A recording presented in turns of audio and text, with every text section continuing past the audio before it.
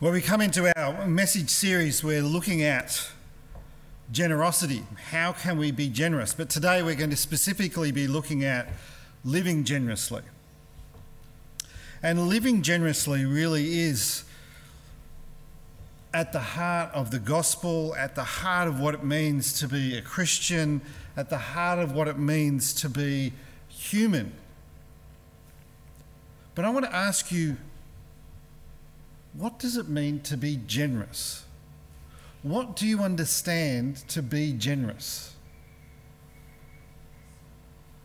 What things are you generous with? Are there some things in our lives that we hold back and we don't give to others? Are there some things that we are not generous? Now, in my line of work, I will occasionally get, sometimes more regularly than others, people coming up and going, I'm really down on my luck, can I have some money? And one of the interesting things, and it's been a change in my heart over the years, is that when we give money, and it happened recently, I don't give money judging the other person and going, how could you get yourself into this situation? Why is it that you don't have money and I have? You know, that's not a heart of generosity, is it? That's a heart of, condemnation and accusing while giving some money. It's actually about changing your attitude in all of this. And I've had this guy come and see me a couple of times, and he's been really genuine and open about his situation, and I'm just gone, yeah, my heart goes out to you. I understand. And I gave him money to help him out. He said, what can you give? And the hard thing I have at the moment, and in our society it's really difficult, is that I don't carry very much cash around. Matter of fact, I carry almost no cash around. My kids tend to take it most of the time. And that disappears pretty quickly. And so, there might be times when I've got to go and scrounge and get some cash and say, this is all I have on me right now. Can you help it out? And the interesting thing is, when I give it with no point of wanting to get it back. He said, I'll pay you back. I said, that's okay, but I don't want it back. I'm giving it to you. If you want to give it to somebody else or pay it back into the cafe or whatever it might be, then you can do that. But I'm giving this to help you. And that's what it comes down to. It is our life starting to become generous?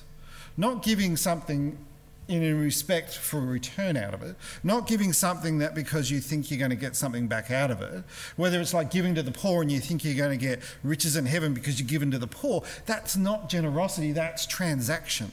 And we don't want to live in a transactional society, we want to live in a place where we live generously.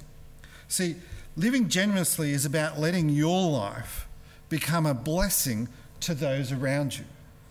About letting your life become a blessing to those around you. So what can we do? How can we actually be generous in this location? See, generosity, and I have to actually say this, generosity is not something that comes natural to most people. Matter of fact, if you actually go back, have you ever seen toddlers trying to share things? Favourite toy, what happens? And a visitor comes over and suddenly the toy that I've never touched for 13 weeks suddenly becomes the most favourite, interesting toy when somebody else is about to use it. Or food. I saw this amazing video clip of young toddlers trying to learn how to share one another. And the mum was put out a chocolate and said, can you share it with your sister? Picked it up, straight in the mouth. That's not sharing, is it? Put another one down. Can you share it with this? Picked up, straight in the mouth. Innately in toddlers, there's a thing about something's there, I need it for myself. Generosity is actually a high-level social construct that we have that requires a really well-developed sense of worth and security in order to be generous. You need to have a well-developed sense of your own worth and your own sense of security in order to actually be generous to another person. And when we are Christians, when we know the grace of God within our life, our self-worth should be high. Our self-security should be high because we know we have been saved. We know that our God is for us and with us, and that we don't have to worry about things because God is always there for us. Then we can live out of that self-worth, out of that identity, out of that security, and we can be generous because of that. We need to know that generosity is not about you as the person, about the person that is giving. Generosity is never about the person that gives. It's about doing that giving act. Generosity comes from there. Generosity is really a mindset that we need to start to put into practice within us.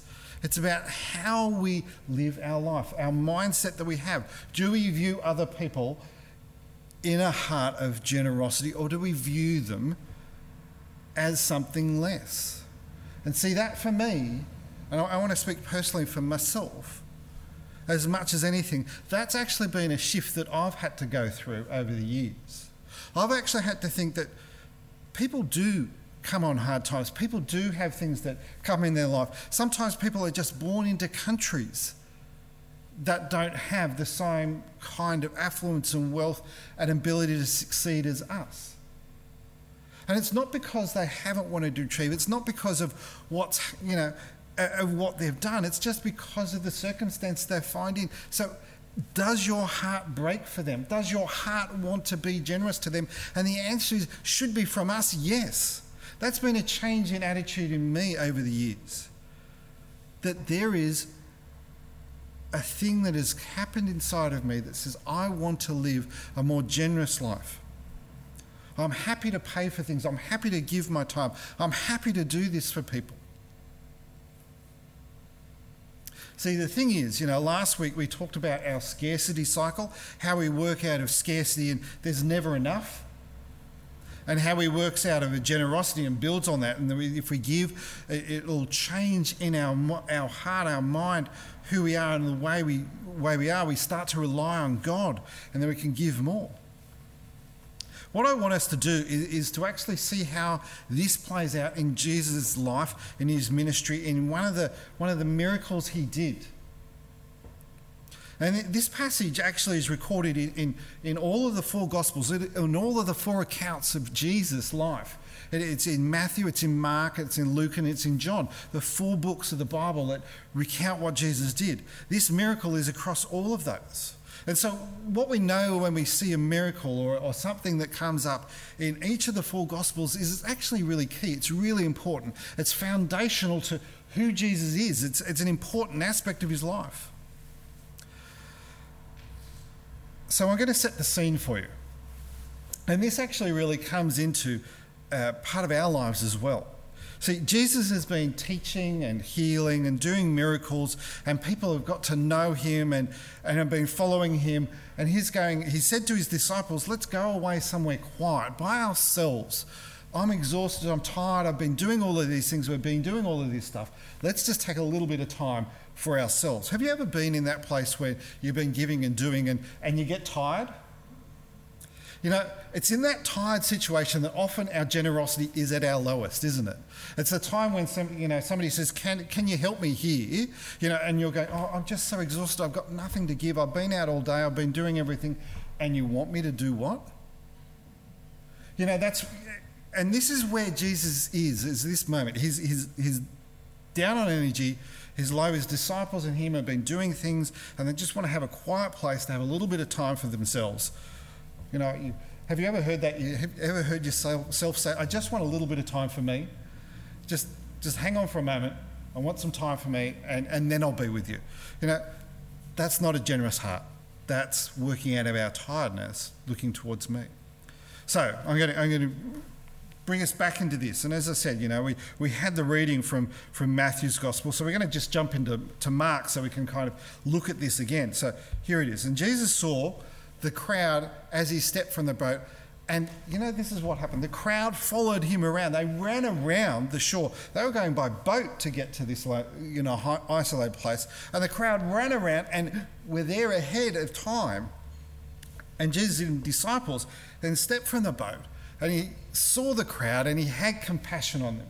See, that's where the heart and living in generosity comes from, because of the compassion. And Jesus had compassion on them because they were like sheep without a shepherd. They were lost. They were hungry. They needed things. And so he began to teach them many things. And late in the afternoon, his disciples came to him and said, "This is a remote place, you realise. Jesus, this is getting late. And everybody here has run away, run from their place to come and see you, and it's getting late. So send the crowd away so that they can go to the nearby farms and villages and buy something to eat." And then Jesus challenges the disciples on their understanding. He says, then Jesus said, "But you feed them." And I love, with what? They asked. We'd have to work for months to earn enough money to buy food for these people. "How much bread do you have?" Jesus asks. "Go and find out." And they came back and reported, "We have 5 loaves of bread and 2 fish." See, here's a really interesting thing. The disciples were thinking buy. That's not what Jesus was thinking. The disciples were thinking, how could we afford, how could we get enough money? They were thinking out of the scarcity they had. How could we have enough to feed all of these people? And Jesus was thinking a different thing. He was thinking, give. What is it that you can give? What is it that people around could give that there would be enough for everybody? See, the disciples and Jesus viewed this in completely different perspectives. What do I have to buy? What do I have to earn? What do I have to get to give to all of these people? There's so many people, I don't have enough. Now, you will have heard this. Poverty in the world. People who have said that poverty is so big that we will never make a difference. That's saying I would have to work all my life in order to give a little bit of money that would only make a drop in the ocean to help somebody who's living in poverty, to help these countries living in poverty. But the thing, what Jesus says is, no, give. What do you have and give? Not think about what you don't have, but start from the point and think about what you do have and give. A different perspective. The disciples, as I said, were working from scarcity, and scarcity says there isn't enough to do this. There isn't enough. And let's just jump into John's Gospel, same account here from John chapter 6, verses 7 and 9. I'm just going to read specifically. And John replied, "Even if we work for months, we wouldn't have enough money to feed them." Then Andrew, Simon Peter's brother, spoke up. "There's a young boy here with 5 barley loaves and 2 fish, but what good is that with this huge crowd?" So see the scarcity? What good is that little bit of 5 loaves of bread and 2 fish? The disciples saying, this is laughable. How can we do this? See how little we have? How can we possibly meet the need that is out there? Jesus goes, let's turn this around. Let's work completely from a different angle. Let's not look from scarcity, but let's look from what we have in abundance.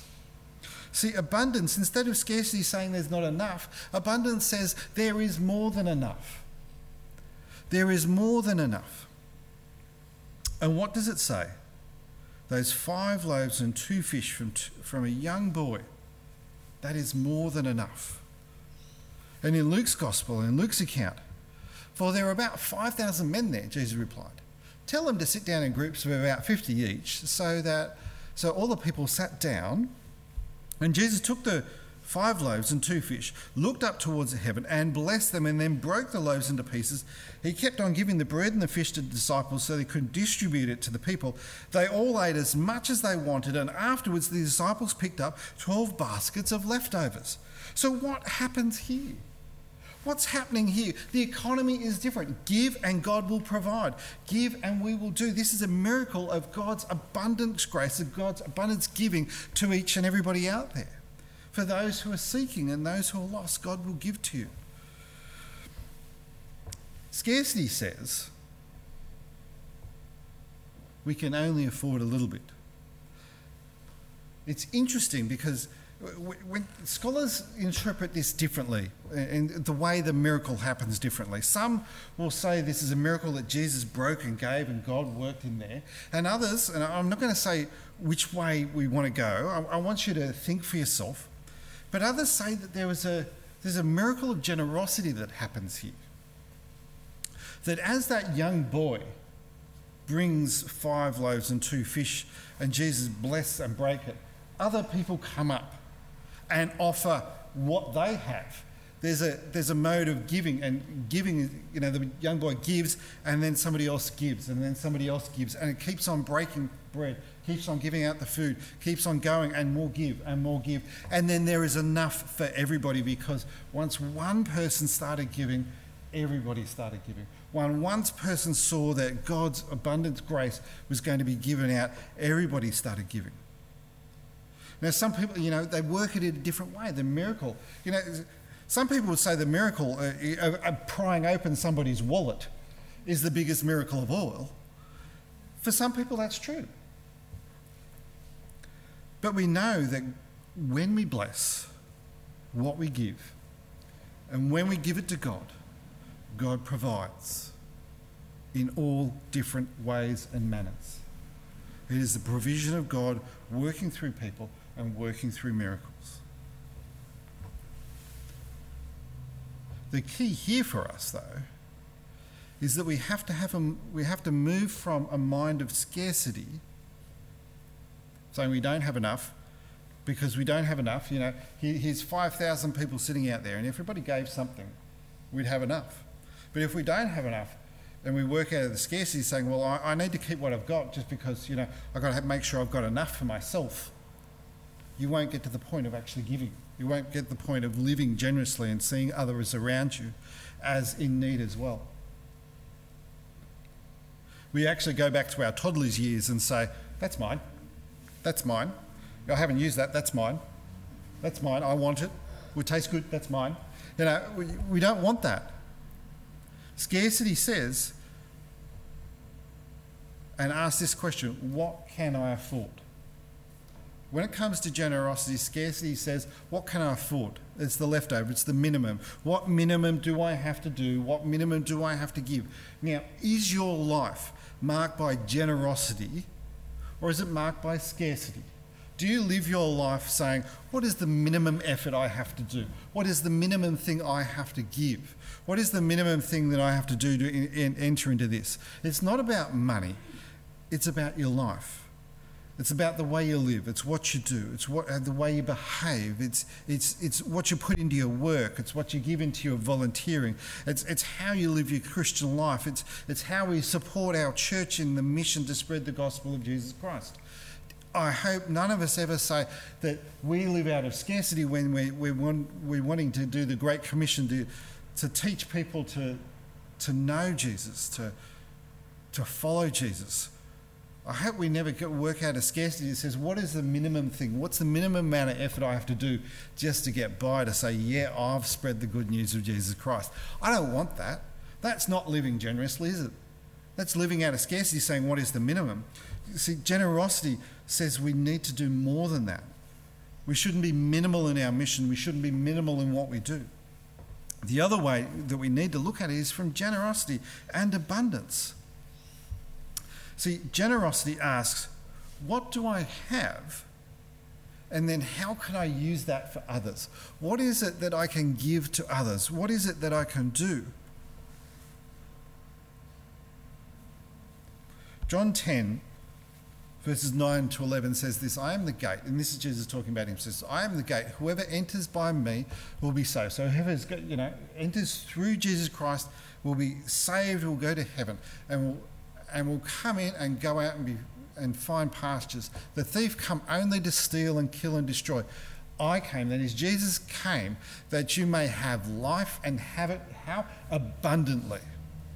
I am the good shepherd, and the good shepherd lays down his life for the sheep. In other words, this is what Jesus has done. He said, your life you're going to have in abundance. There's a promise from God that you will have life abundantly, life everlasting, above and beyond, because Jesus has laid down his life for us. That's where our abundance comes from, and that's where our generosity needs to stem from. The fact that God's saving grace is there in your life. Jesus' economy is different to the world's economy. The world's economy says we have to pay all these things, and if there's any left over, make sure you've got enough for yourself. Make sure you've got enough to give to generations in your family afterwards, but only give a little bit. Jesus' economy, he gave him whole self, everything he had, to the world. We give first. We give to God, and God blesses that. If you view your life through the lens of scarcity, you will always be fearful and anxious about what life has there for you and what you can do. Jesus actually had a very different plan for each and every one of us. God has a plan for each and every one of us, a plan for your life and everything in your life. Jeremiah 29 verse 11 says this, "For I know the plans that you have for me, says the Lord. They are plans for good and not for disaster, give you a future and a hope." You have a future, you have a hope in Jesus Christ, in the saving grace of God. See, living a life of generosity is all about your heart position, about where you see yourself in God's kingdom. It's not about how much that you give away. So you can give away a huge amount of money. You can give away 10%. You can give away all these things. And yet if your heart is not in the right position, then you are not living a life of generosity. You're not living a life of the gospel. You're not living a life of abundance. See, Jesus had compassion on that large crowd because they didn't know God and God's abundant grace. And Jesus just went, they need to know who God is and what God's done for them. And so Jesus taught them in this lonely and isolated place because his heart went out to them. My question for you is, are you living your life out of generosity? Do you know the abundant grace of God in your life? Does this abundance manifest itself in your life in generous ways? Do you give generously of your time? Do you give generously of your mind, your talents, your experience? Do you give generously of your possessions? Do you live a life of generosity to those in need around you? My prayer for you is the answer is yes. Yes, just as Jesus lives a life of generosity and gave for us, so we may give as well. Let's just pray together.